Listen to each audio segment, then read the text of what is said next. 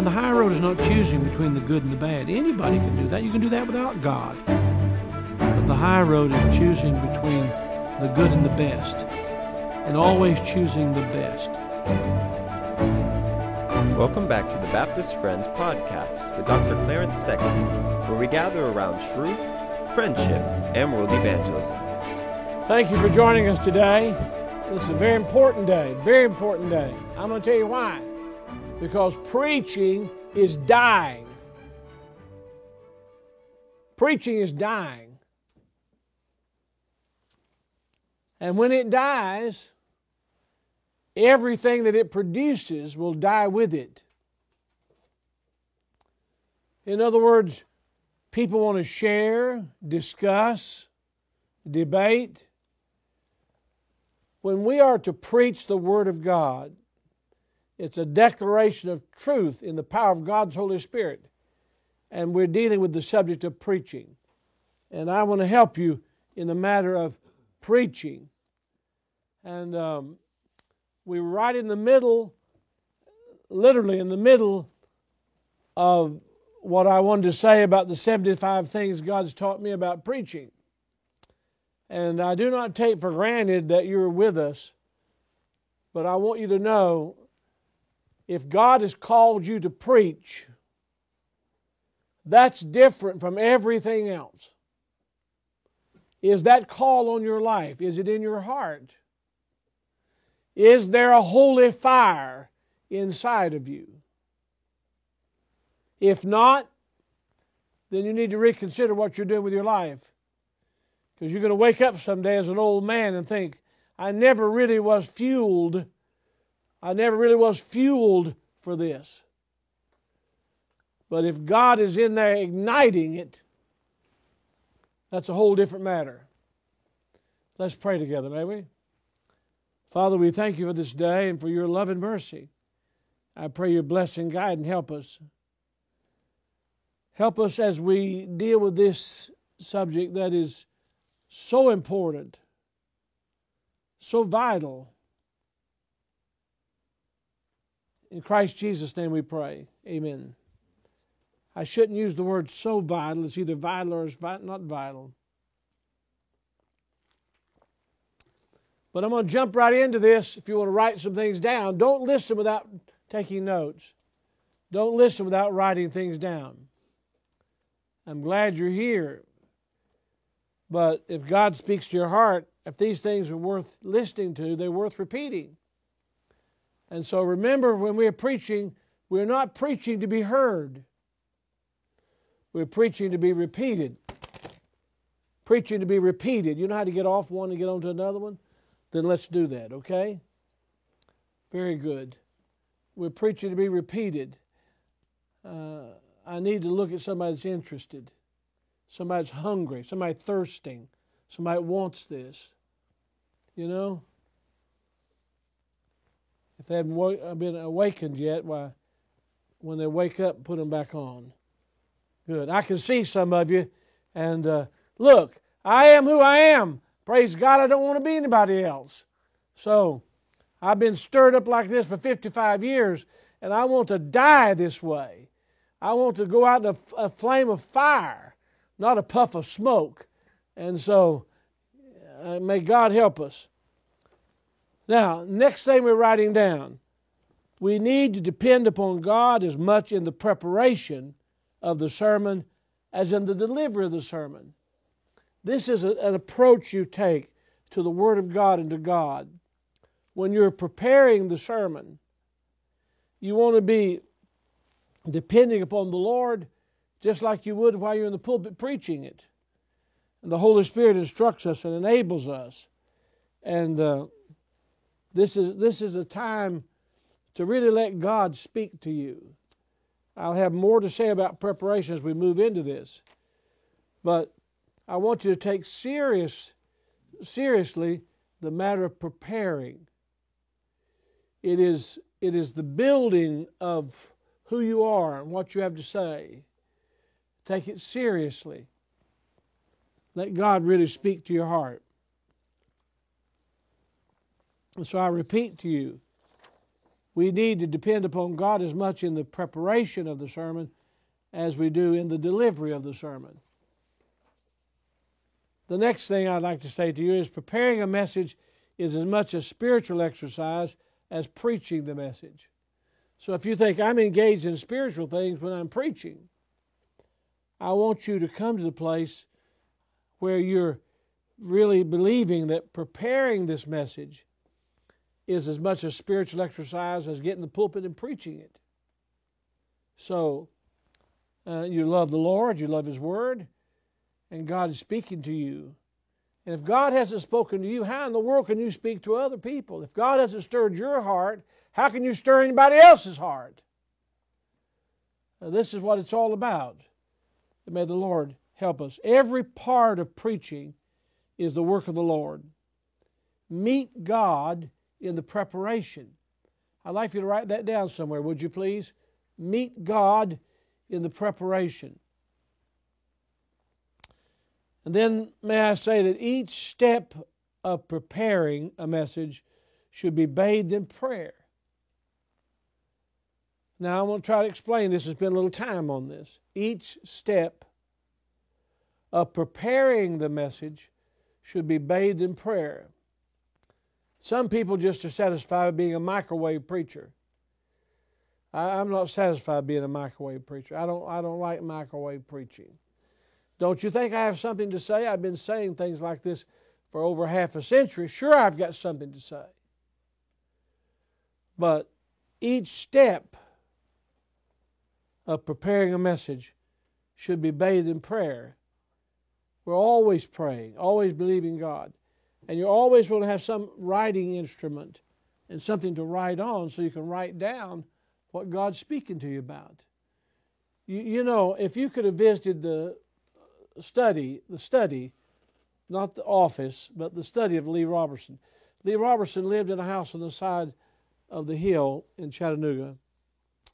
And you came in backwards to the house. You came to the back of the house and came backward down steps to the house.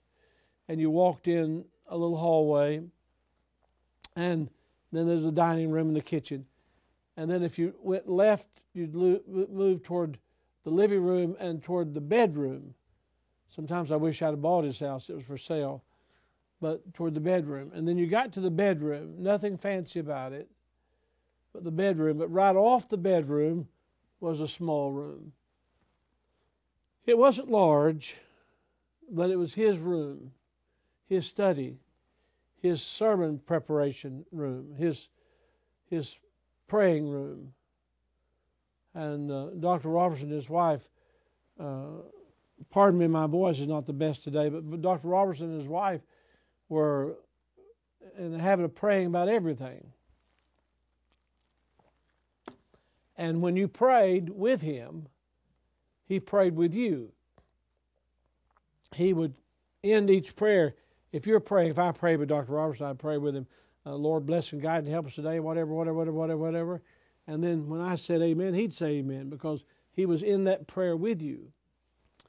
Well, he had a little place that was connected to his bedroom, a little room, and I guess he would call his home office, and his library was there. I have his library at Crown College. We have a special room at Crown College called Lee Robertson's Study, and we have in the Lee Robertson Study, we have the books. Every book that was in Lee Robertson's Study at home, I have in that study. You come in there and pray sometime, and maybe God would anoint you like He anointed him. I never heard him preach. I heard him preach over 1,000 times, and he never fired a blank. Every time he shot the pistol, every time he fired the gun, it exploded with power. Now think about that. There was no blanks. And it all happened not in the pulpit at the Highland Park Baptist Church, but it happened in that little room. In that little room where he was writing and praying and reading the Bible and asking God to help him. It was a sacred thing to him to be in there praying and believing God. Is it a sacred thing to you to meet with God? and for God to prepare your heart to preach His Word is a sacred thing to you. I say each step of preparing a message should be bathed in prayer. And our God leads us and speaks to us all along the way in the sermon. He leads us. Years ago, I made friends with a man named Ben Carson. Ben Carson is a great man. He started out as a Baptist as a boy, and he now is a what they call Seventh-day Adventist. And because his mother had a nervous breakdown, and when his mother had a nervous breakdown, he and his brother were taken and helped by the Seventh-day Adventists. They're big in medicine and helping hospitals and all that kind of thing. But his daddy was some kind of a preacher, and they lived in Detroit, Michigan. And the mother found out that the father had another family in the South. In other words, he had Ben and his brother and Ben's mother, but then he had another family. Well, it just destroyed the mother. She was a very young woman anyway, and so we got acquainted together. But he was associated with Baptist people, and but anyway, he talked to me about his life and work. And he said in his surgery, he became the leading neurosurgeon in the world. Think of that. He is the only neurosurgeon that ever successfully separated Siamese twins at the head. Can you imagine? And I know it was more than a 24-hour surgery. But this is the amazing thing he said to me. He said, Clarence, sometimes when I'm in surgery, these intense neurosurgeries and brain surgeries, and sometimes we've got a whole team of people working on it. He said, sometimes I leave the surgical room and go out by myself and just pray and ask God, what am I going to do next? He said, I actually have asked the Lord, what am I going to do next? I'm right in the middle of a brain surgery, and ask God to guide me and show me what will I do next. I was so moved when he said that. And he said, sometimes I'm out there a little too long and they send for me. Somebody comes and gets me and says, you've got to come back to the surgery. But he said, I need to know what God wants me to do next. Can you imagine a surgeon talking like that? And much less the leading neurosurgeon in the world.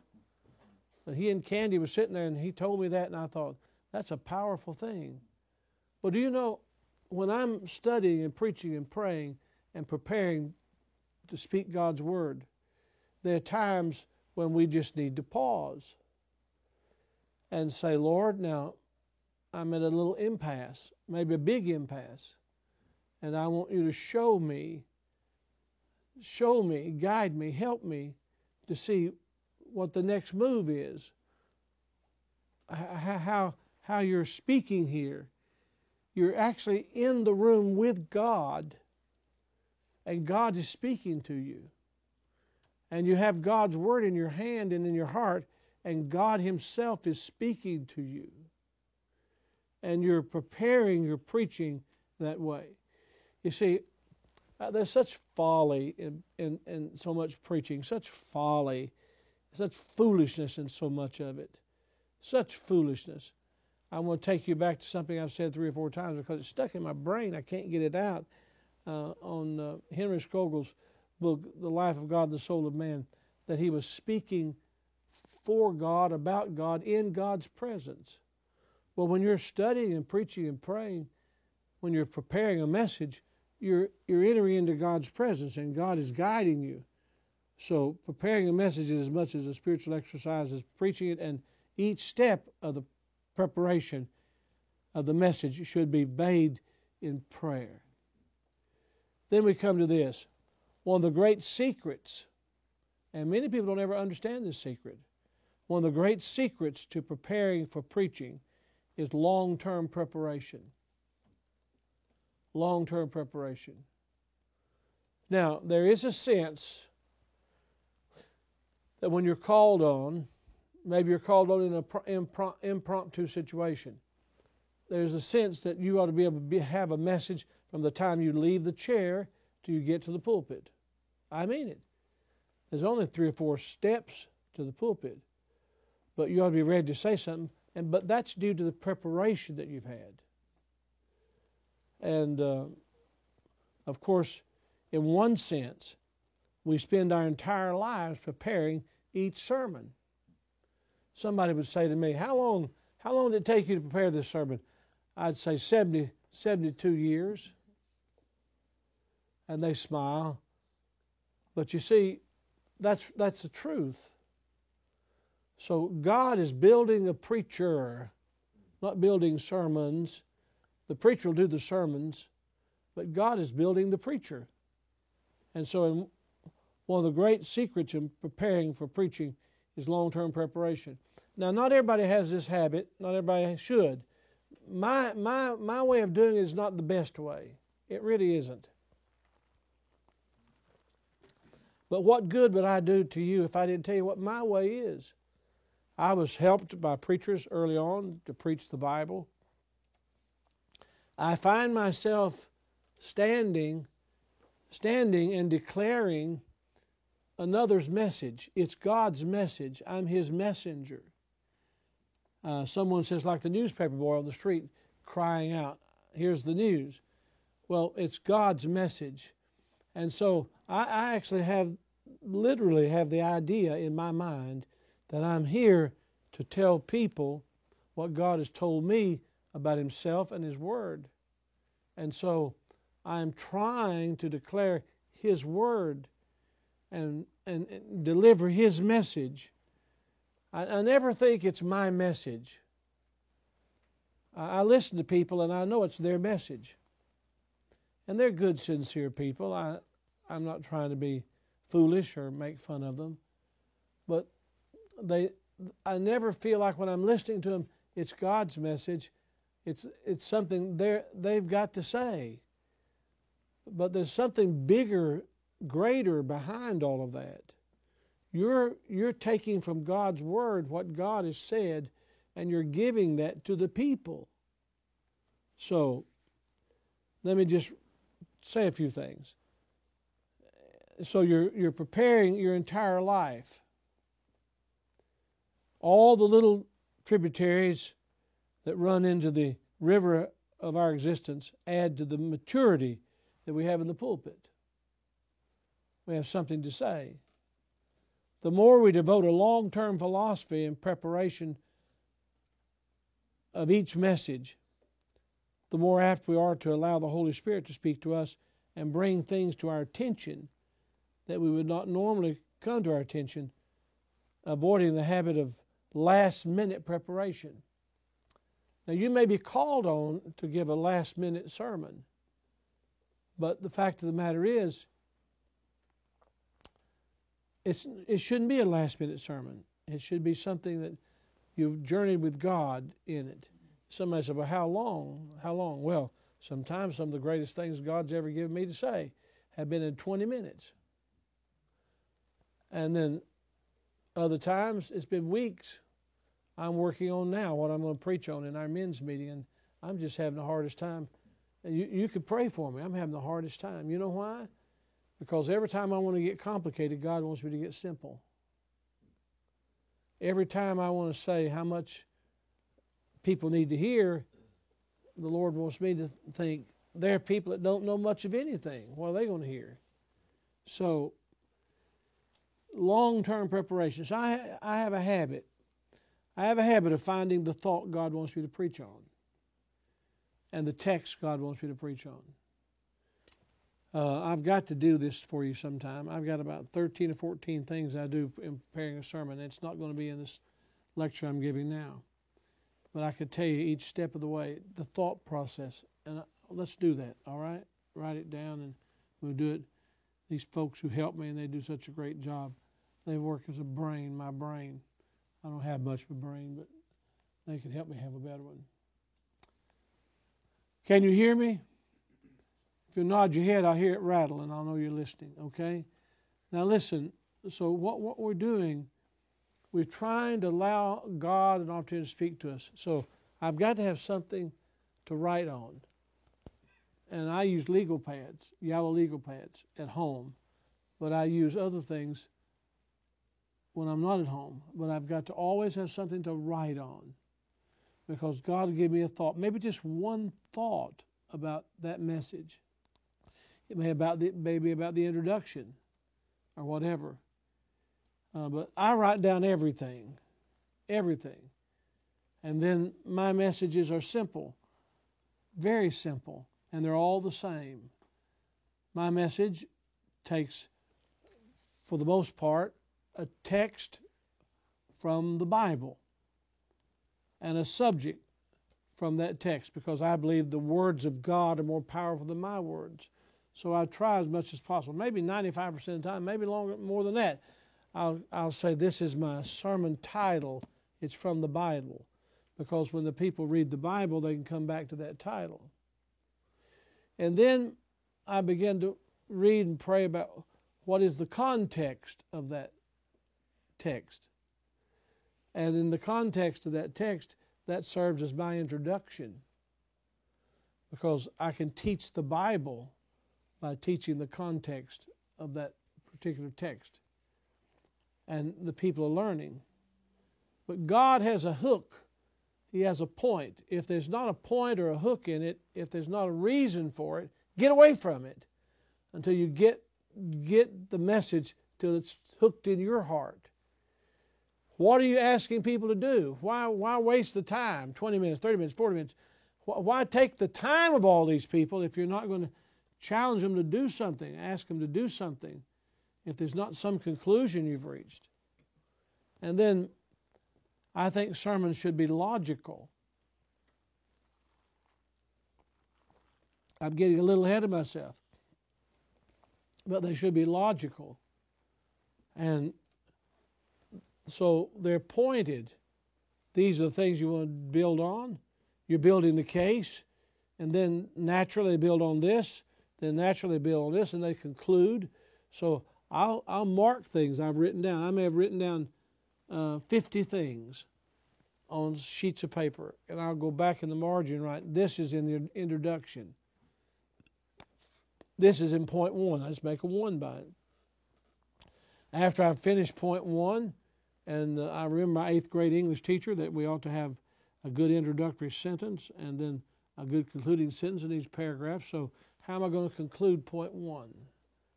Then how am I going to introduce point 2? How am I going to conclude point 2? How am I going to introduce point 3? And how am I going to conclude point 3? And is there something in the Bible I can call people's attention to that they'll remember? And all this is long-term preparation. And if it takes long-term preparation, what will the conclusion be? What will I say? Now, this makes about as much sense to you as a rabbit running through the weeds for some of you. But for some of you, you're getting it. The point is, I'm saying that's where I'm going. That's where I'm going. I know where I'm going. And now God's going to speak to me about things I need to talk to on this journey I'm on this sermon. So I've written here, one of the great secrets to preparing for preaching is long-term preparation. Now, it's not the long-term preparation. God may give you the greatest thought, the greatest sermon. I heard Frank Sells preaching one day, and he said he just stopped, old bald head, and he just stopped at teaching. He was teaching on Jonah, and he said, by the way, who cast Jonah into the sea? That's all he said. He didn't elaborate. He just went on. Well, God said to me, did you hear him? Who did cast Jonah into the sea? Because in chapter 1, the sailors cast him in. In chapter 2, Jonah prays from the well and says, God cast him in. And then I thought, this answers every question in life. If you can answer this question, who cast Jonah into the sea, it answers every question in life. Because we all think, I saw that and that happened. But what did God allow? Where's God's hand in life? So that comes just thinking and praying about it. And the more we develop a long-term philosophy in preparation in each message, the more apt we are to allow God to speak to us and help us. Next big point is Harold Clayton. Pray for Brother Clayton. He's still with us and going strong in Houston, he and his dear wife. But the next big point, as we consider what we're going to preach, remember that we're preaching the Bible. What is God saying in the Bible? You know, get over it. You think you've got to get a message. Get over it. You think you've got to be a brain. You're not as smart as you think you are. None of us are. God is wiser than all. So we're called to declare God's message. And in preaching, place the emphasis where God places the emphasis. Now, I must have another session sometime on the kind of people to read. There are probably 10 great authors that you ought to read what they say. And they're all dead, by the way. Read what they say. And you'll learn how they said it, how God spoke to them. And so, in preaching, place the emphasis where God places the emphasis. You say, well, I know what I want to talk about. Well, die to self and find out what God wants to talk about. What is the Lord saying? Why did God put this in His book? Why is it here? I just finished a book on the book of Ezra, and we've had it published in a hardback edition. I hope you'll get it. It's a little over 300 pages. I think it's the best thing God ever let me write. It's on how we all return to God. And it'll be available for you, and I hope you get a copy of it. But as I was thinking about that book early on, why did God include that little book of Ezra in the Bible? Why is it there? Why the detailed account that He gave? What is God saying? I want to be able to put the emphasis where God puts the emphasis. And you see, that's something that requires prayer and seeking and finding and searching until you find that. Now, we're going to change venues just a moment. The next big point here, plan a preaching calendar, whether you ever used it or not. Plan a preaching calendar. How do you do this? And God may lead you differently, but have some direction in your preaching. I just finished a series of messages on the 17th chapter of John, the high priestly prayer of Jesus Christ. I don't know how many messages. Anybody know how many messages I gave on John 17? Sarah knows, doesn't she? Yeah. Sarah's the brains of this outfit, and she's not with us today. But anyway, but I preached on it Sunday morning, Sunday night, Wednesday night. Now, sometimes I preach on something only on Sunday mornings, very seldom. Only on Sunday nights, very seldom. Only on Wednesday nights, very seldom. But Sunday morning, Sunday night, Wednesday night. Now, why do I do that? Because I want people to know that all three services of our church are important. They're all important. So what I said on Sunday morning is important. What I'm saying on Sunday night is important. What I'm saying on Wednesday night is important. You build the prayer meeting, you build the Wednesday night crowd, and they'll help you build everything else. But plan a preaching calendar. Now, however you do it, you could do it. I saw some idiot advertising the other day that he was preaching on the sex life in the Bible. And I thought to myself, how silly. How silly. First, for him, for his wife, for his marriage, all the things he talks about. Do you know, to this day, I recommend Dr. Wheat's book. I recommend Tim LaHaye and his wife's book for people who are getting married. But I don't talk about all those intimate sexual things with people I counsel. I talk about principal things from the Bible. But subjects, I saw the subjects. They were going to and don't ever confuse this with what I'm doing, but I'm not. How to keep the bed hot and all that kind of stuff. And I think, that's profane. That's got nothing to do with the Bible. Some hot shot wanted to get attention, and they went through that. But what are you preaching on? Do your people know? Has God spoken to you? Can you promote a sermon like you're going to promote a special event in your church? And why they ought to be here to listen to it? So you've got a preaching calendar. Think about your own life and what you want to learn. The Bible is a book about God. And it's all about God. The whole Bible is about God. Every book is about God. And God will work in your heart. I've been making some personal notes about things for myself that I'm trying to preach on. And there's things God will warm you up with and speak to you about. But keep writing and keep praying and keep preaching and keep believing God. But plan a calendar. Your calendar doesn't have to be all year. It can be. Some of you are such organized geniuses. It's wonderful. I wish I had some of that. I don't have it. I'm a spontaneous human being. But I can think I'm going to preach on this. And is that who I think it is? Yeah. What have you done to yourself? But anyway, I'm going to preach on this in January or this in February or whatever the case may be. That's funny, man. But anyway, so let me regain something here just a moment. Yeah, but anyway, calendar. Next big point.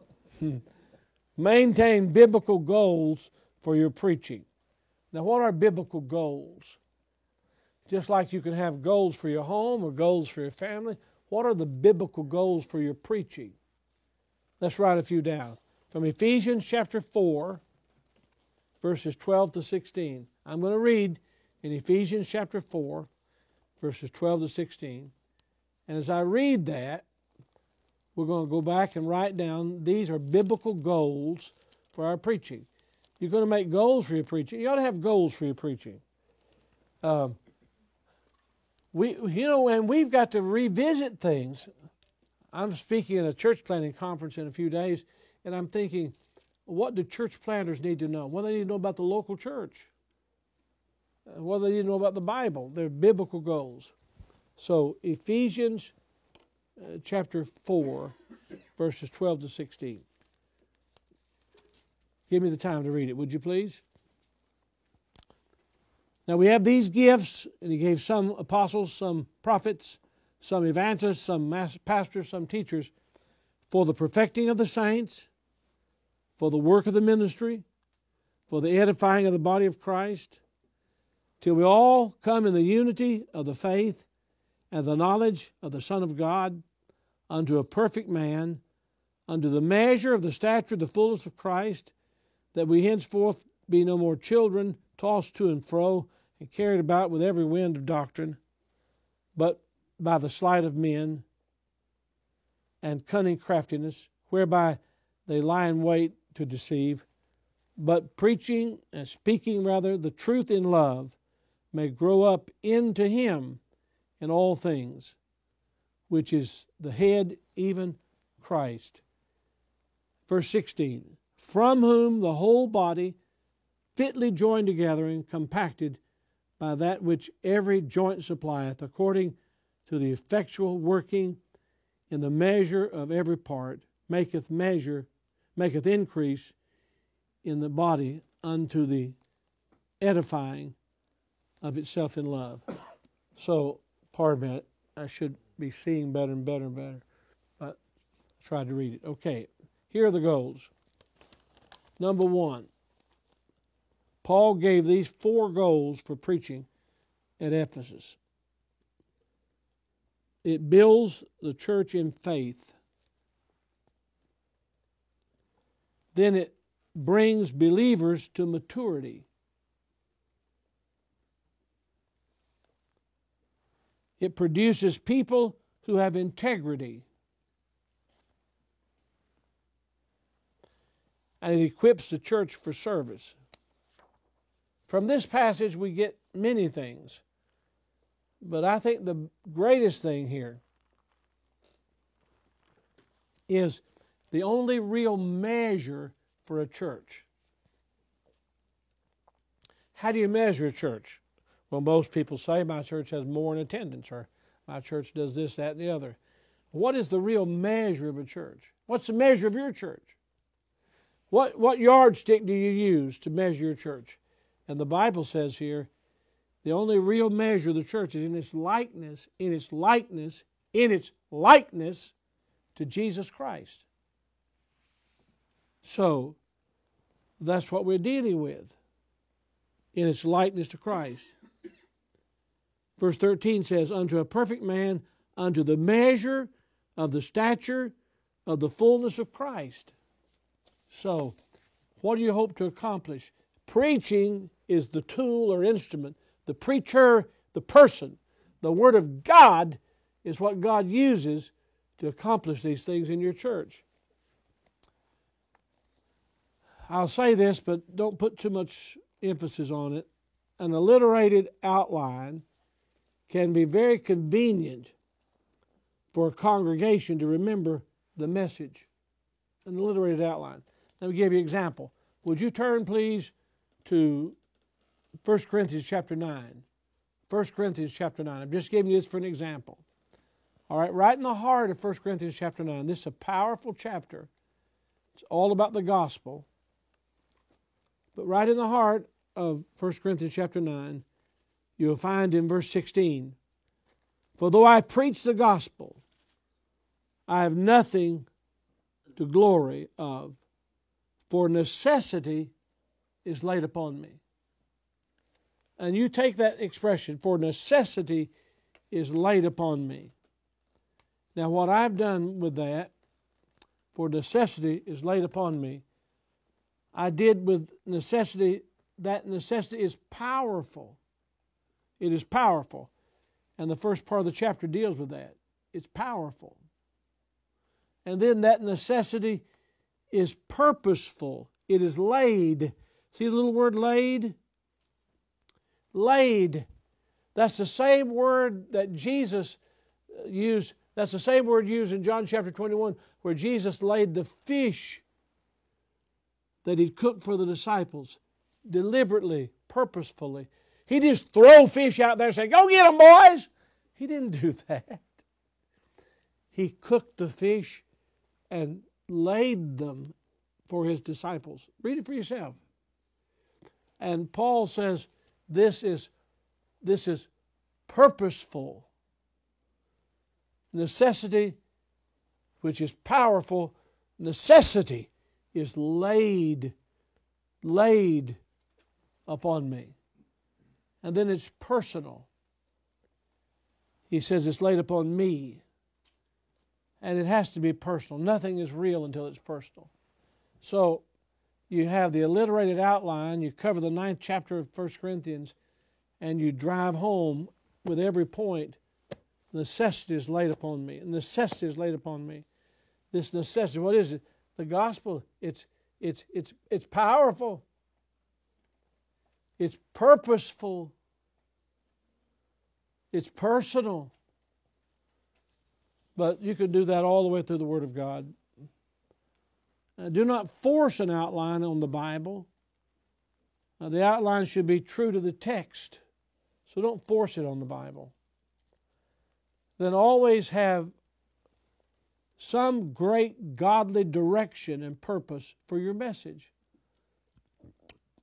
The people who taught me, friends like Raymond Smith and Dillard Hagen and others, Bob Norman, early on, they would say to me something like this: be able to write in one sentence why you preach this message. You ought to be able to write down, this is why this message is preached. This is what I hope to accomplish. This is what I pray God will do when I give this message. And so you always have some great godly direction and purpose for your message. The why. The why. and you make the appeal and give the invitation that drives home the purpose and direction. And what you give is not a sermon unless there's a verdict. Is there a verdict? What's the verdict? What's the verdict?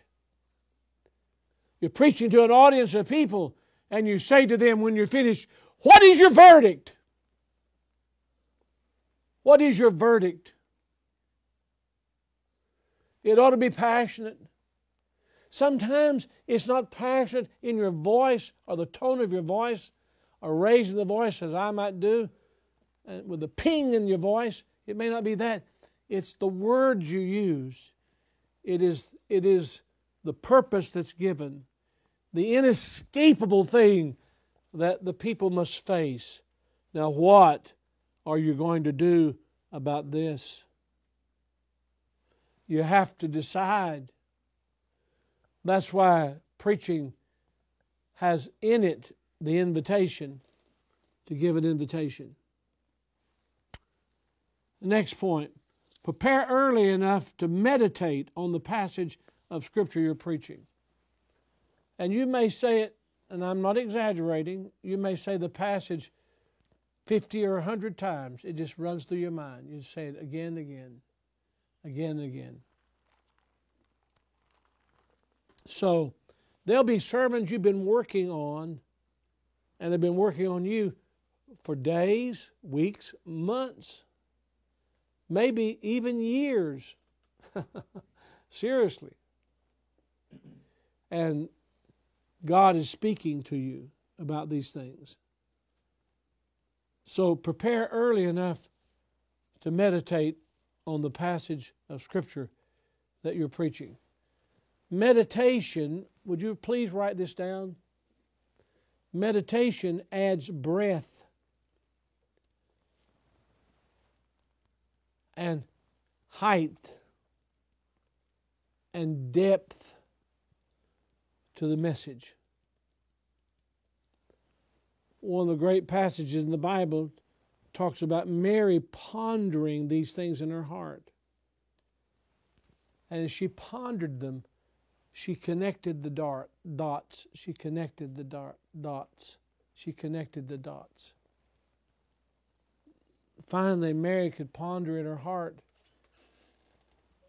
that God spoke to her. She knew she had never been with a man, but she's going to have a baby. How did that connect with what Jesus said to her as a 12-year-old? I must be about my Father's business. How did that connect to what the Lord said to her about the miracle of water to wine? And He had to give a subtle, soft rebuke to her that there was a time now she was no longer running things, leading things like that, but yet with respect. How did that connect with when they came for him and wanted him to go home? And how did that connect? How did that connect to Calvary, to the resurrection of the upper room? In other words, all these collective thoughts built, constructed something in the heart and mind of Mary. I think when you're meditating upon Scripture, God is connecting things in your life with these meditations. It's so meaningful, so purposeful. Now, I had not planned to spend so much time on each of these things, but so what I planned to do one time now has turned into 2 times, maybe 3 times, maybe 4 times. But I'm going to give you just 1 or 2 more. All right? Be patient. Thank you. Are you still patient? I said prepare early enough to meditate on the passage of Scripture that you're preaching, because meditation will add breadth and height and depth. Now, I'm preaching, I average speaking every day. How in the world can I do all of this? How in the world can I do all this? I can't. So, I'm planning my preaching. I'm thinking about preaching. I'm thinking about what I'm going to preach on. I think about when I'm going to preach it. I think about where I'm going to preach it. I'm a preacher. God's called me to be a preacher. And I have to file things properly so I can retrieve them. I connect everything to the Scripture so I can find it from a passage, from a verse. Preaching is not my life. The Lord is my life. But preaching is what God's given me to do as my life's work. So, you could drop a hat and I'll preach, or blow a whistle and I'll preach. But if you're going to preach, these are things connected to preaching. The next thing I want to say is the purpose of the message should be able to be stated in one sentence, which I've gone over earlier. Until it can be stated in one sentence, why waste all your time preparing it? Why waste all the time studying it? Now, remember this, you're adding everything you preach to what you have preached. Till finally, you've preached as much of the Bible as you can preach in your lifetime. And you're knowing more about God. What did you learn about God in Genesis? What did you learn about God in Exodus? What did you learn about God in Leviticus and Numbers and Deuteronomy, in Joshua? You see what I mean? In Judges, Ruth, 1st, 2nd Samuel, 1st, 2nd Chronicles. What did you learn about God? All these things you learned about God in your teaching and preaching is building you as the Christian, as God's messenger. That's the most enjoyable thing, isn't it? I was thrilled to do the study I did of the book of Ezra and had to connect a lot of different things to Ezra. And what did I learn about God in Ezra? What did I learn about God's purpose in Ezra? So, can you believe? Can you just stop for a minute? Would you stop where you are for a minute? Would you stop for a minute? Can you believe that God wrote a book about Himself? Can you believe that God wrote a book about Himself and has called you to give your life to preaching it and teaching it? What greater thing, man? What greater thing could you do? You know, you could be the world champion quarterback for a football team and that only lasts for a little while. But what you're doing for God, the Bible says, will last forever. Get involved in eternity. That's what you're investing in. I can't stop. I'll give you one more. Early in the sermon preparation, we should be able to write a conclusion to justify the effort that's going into the preparation of the sermon. Early on. You're not just preaching to be heard. There's no reason to start the lengthy preparation of a message if there's not real purpose in preaching that message. How we're going to conclude the message should reveal the purpose of the message. I was preaching in a special meeting in Washington, D.C. I'll just give you an illustration. And sometimes personal illustrations are weak, but I'll give this one to you. And I thought, now what am I going to say to these people? They're here. They're trying to influence congressmen. There's 435 congressional representatives. There's 100 senators, president, vice president. And I have a little information about these things. And but what am I going to do? Am I here just to talk about what it was a meeting on how to help America, or what do they call that meeting? Capital Connection. Good people, godly people. And what are you going to say to that crowd? You know, that we ought to be congressional representatives? Or did you know that you can make a congressman a better congressman as a preacher? You can make a senator a better senator as a preacher. Both senators of the state of Tennessee are friends of mine. I think I can influence their lives. They've been here, been to our church. Our congressional representative for 30 years is one of my best friends, John Duncan Jr. And our present congressman was our state representative, then our county mayor, and now our congressman. He's a very dear friend. I think he'd call me one of his best friends. I'd call him one of my best friends, Tim Burchett. So I can influence them, and I thank the Lord for them. I've got all their phone numbers in my phone. I could call them right now while we're talking. I might do that sometime just to. But what contribution do we make? And so I brought a message on the people of God.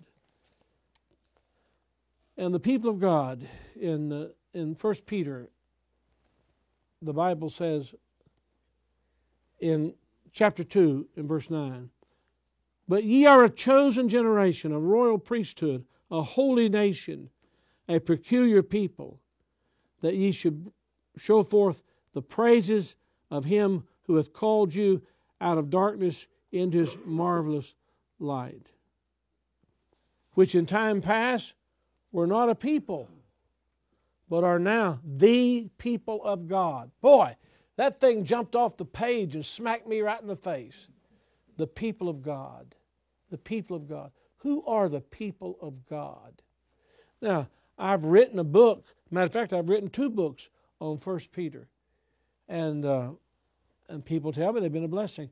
But this expression, the people of God. You are part of the people of God. When God looks upon this earth, He sees the people of God. Who are the people of God? To whom He works to and through. Well, I got a hold of that. It got a hold of me. And I went to Genesis all the way through the Bible, things that are characteristics of the people of God. It's turned into a book on the people of God. What do the people of God... When revival comes, it's going to come to the people of God. And when it comes to the people of God, it's going to affect all other people. When the Lord Jesus comes, He's coming for the people of God. You know, honestly, isn't preaching and the opportunity to preach a wonderful thing, to be able to get to tell people about the Lord and what His people are and what He has for His people? And the more you discover about God and the rich blessings God has for us, and the more you can preach those things to God's people, the more helpful you can be, and the more life you have, and the more enrichment you have in your own life from this preaching. It's a marvelous thing. I'm going to stop here. And there's a question here. I have to take some questions. What would you advise an assistant pastor who doesn't preach on a regular basis in regard to this topic about preparation? Well, look, every Christian, not just people on staff, every Christian should be a student of the Bible and follower of the Lord, every student. And so I'd say as assistant pastor, you better praise God you don't have the care of the churches like the pastor. You better praise God that you don't have that care with the churches like the pastor has, because you can devote some more time to God and His Word. Now, the pastor, I'm sure, is not paying you just to study the Bible, but learn how to pray, learn the Bible, learn what the Bible is and what God says in the Bible. And you're a privileged person to be an assistant or associate. The question comes, what is the difference between preaching and teaching? Should a preacher do both? Well, all preaching has some teaching, but not all teaching has some preaching. Preaching must come to a verdict. It must. The little book Campbell Morgan wrote on preaching has 3 elements in it. A little tiny book. It ought to be out there for you to find. If it's not, we ought to reprint it. But read that. It'll help you. But there's a difference between teaching and preaching. I've heard some wonderful teaching, and God used His Word to stir my heart, but it didn't set me on fire like preaching. God uses preaching in a unique way. Another question, how do you deal with discouragement biblically? Well, all I know is what David did at Ziklag. They all said, we're going to kill David. If they'd been in the South, they said, we're going to kill you. We're going to kill you, David. And what did David do? He encouraged himself in the Lord. They don't kill people in the South. They kill him. I'm going to kill you, David. We're going to kill you. These people have already taken all our wives and children. We're going to kill you, David. You let us in. You got us in this mess, David. We're going to kill you. And all David had left was the Lord, and he encouraged himself in the Lord. That was good. David could never become king until he learned how to encourage himself in the Lord. And God gives discouragement times so you learn how you can be picked up in the Lord and find that Jesus is all you need. Another question. You used the phrase preaching cranks the engine. Could you elaborate more? Well, you know what an engine is? Well, in old days, James, didn't they crank engines to get them started? Why did they have to crank an engine?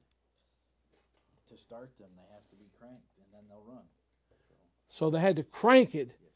Sometimes it's dangerous cranking, wasn't it? You could hurt yourself. Break your thumb, break your hand, get hit in the face. You know, preaching can be dangerous because it's a sword. You can cut yourself. It's got two edges, right? And sometimes when you're preaching and sometimes when you're studying, you're bleeding all over. I mean, the Word of God has cut you all to pieces, and you're bleeding everywhere, and you have to pause before you bleed to death and before you continue to speak. So, hey, have a good time. Enjoy yourself. Are you a preacher? Has God called you? Get back to that. And so I use the phrase cranking the engine because it gets everything started. Do you know there's somebody saying, hey,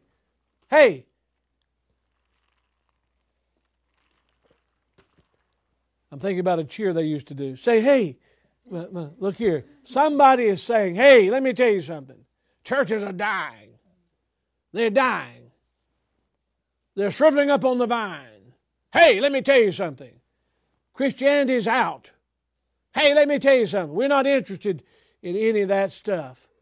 And they're just backing off and thinking the worst is happening everywhere. And then an amazing thing happens. Some young preacher dares to come in, take the Word of God, and start preaching the Bible. And God begins to bless and stirs it up. And that old dead church, it was just one foot in the grave and the other on the banana peel, begins to revive and come to life from preaching and from somebody that believes God can still work. I want to tell you something. Stay encouraged. If somebody's got all that poor mouthing going on, get away from them. Find another crowd to run around with. I'm going to stay with the crowd that's on the winning side and staying on the sunny side, because God is still at work and God can still use you and you can still be fired up. And there's men and women and young people out there who want to follow Jesus.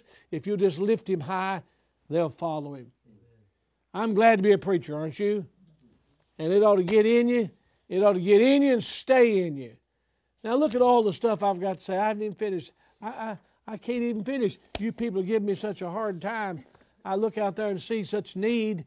I bear down on these things, and it's really taking it out of me. So we're praying for you. Let's have a good time. God bless. God bless. Wonderful, wonderful. Charlie, I see you there. You're looking good. You maybe gained a little weight, but anyway, you're looking good. Charlie Hatcher, lead us in prayer, will you? We're going to turn you on so you can give a word of testimony and lead us in prayer. I thought I saw a wolf here a while ago in Canada, a woolly booger, but I don't know. I think my eyes were failing me. But anyway, Charlie, lead us in prayer, will you? Are you glad to be with us? Give us a word of testimony. We can all hear you. Let's pray. Father, thank you for the opportunity that you give us to serve you. We thank you for saving us, for counting us faithful, putting us in your ministry. We thank you for Pastor Sexton and his passion for what you've given him to do and what you've called us to do. Lord, we pray that you'd help us to be faithful. We thank you for your faithfulness to us. Pray you help us to serve you today. We love you. Thank you for loving us. For us things in Christ Jesus, and we pray. Amen. Amen. Listen, I know I'm a little crazy. I know that. I don't apologize for it. Pastor your people. Pastor your family. Pastor your church. Pastor your community. Pastor your city. You be the man God wants you to be. preach the Word of God and do it for the Lord. We'll see you again. Thank you. Thank you.